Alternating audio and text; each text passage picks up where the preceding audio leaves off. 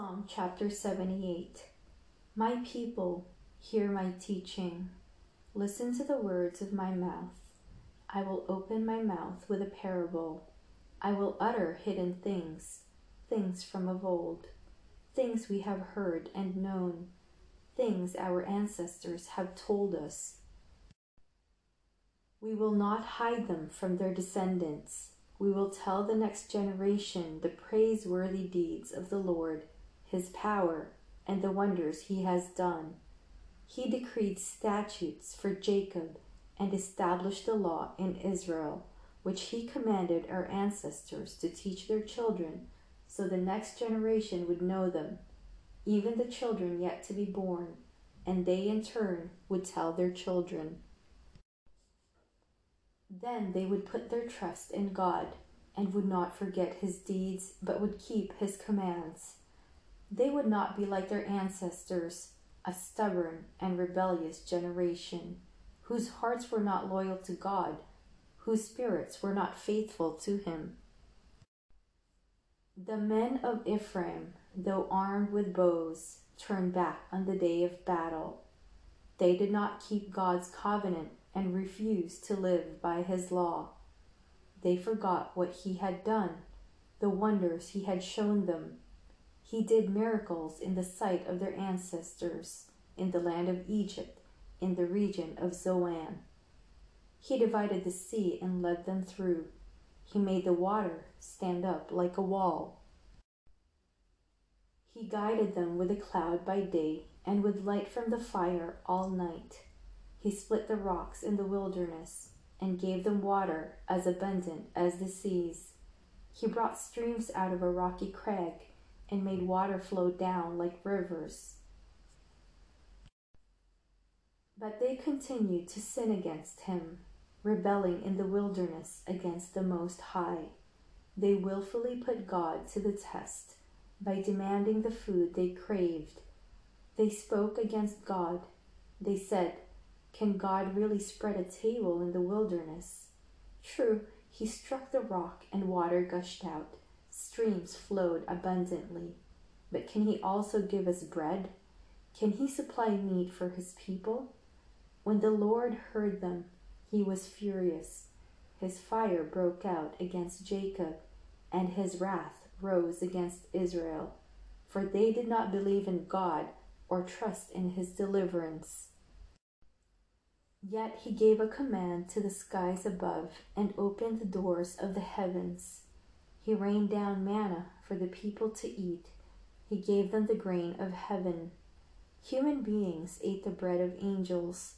He sent them all the food they could eat. He let loose the east wind from the heavens, and by his power made the south wind blow. He rained meat down on them like dust, birds like sand on the seashore.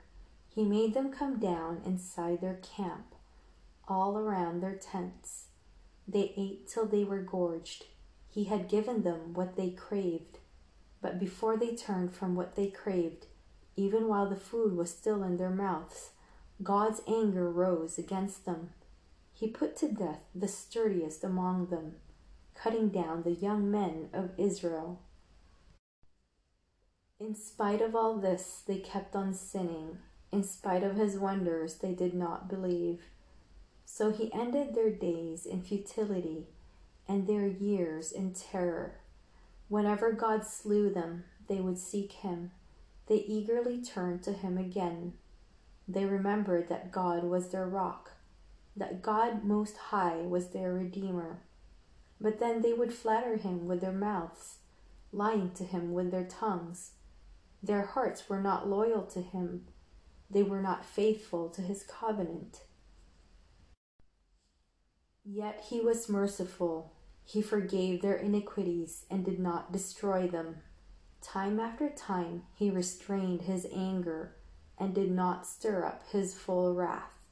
He remembered that they were but flesh, a passing breeze that does not return.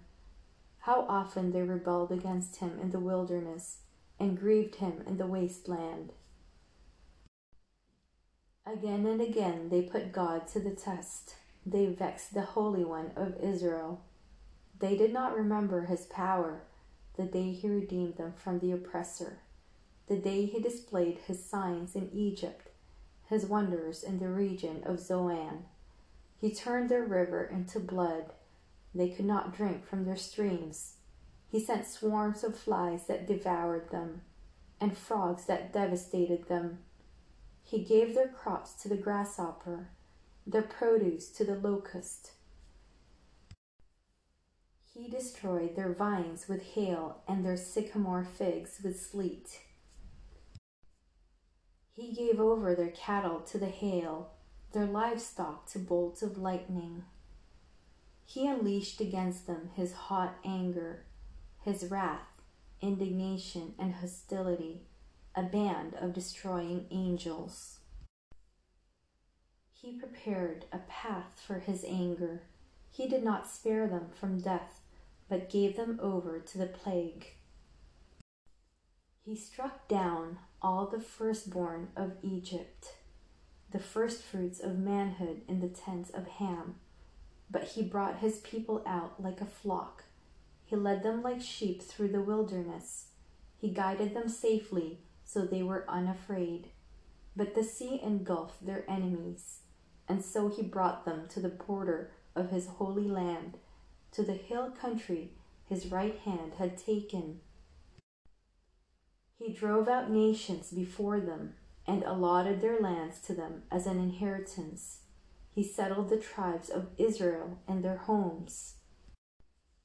But they put God to the test and rebelled against the Most High.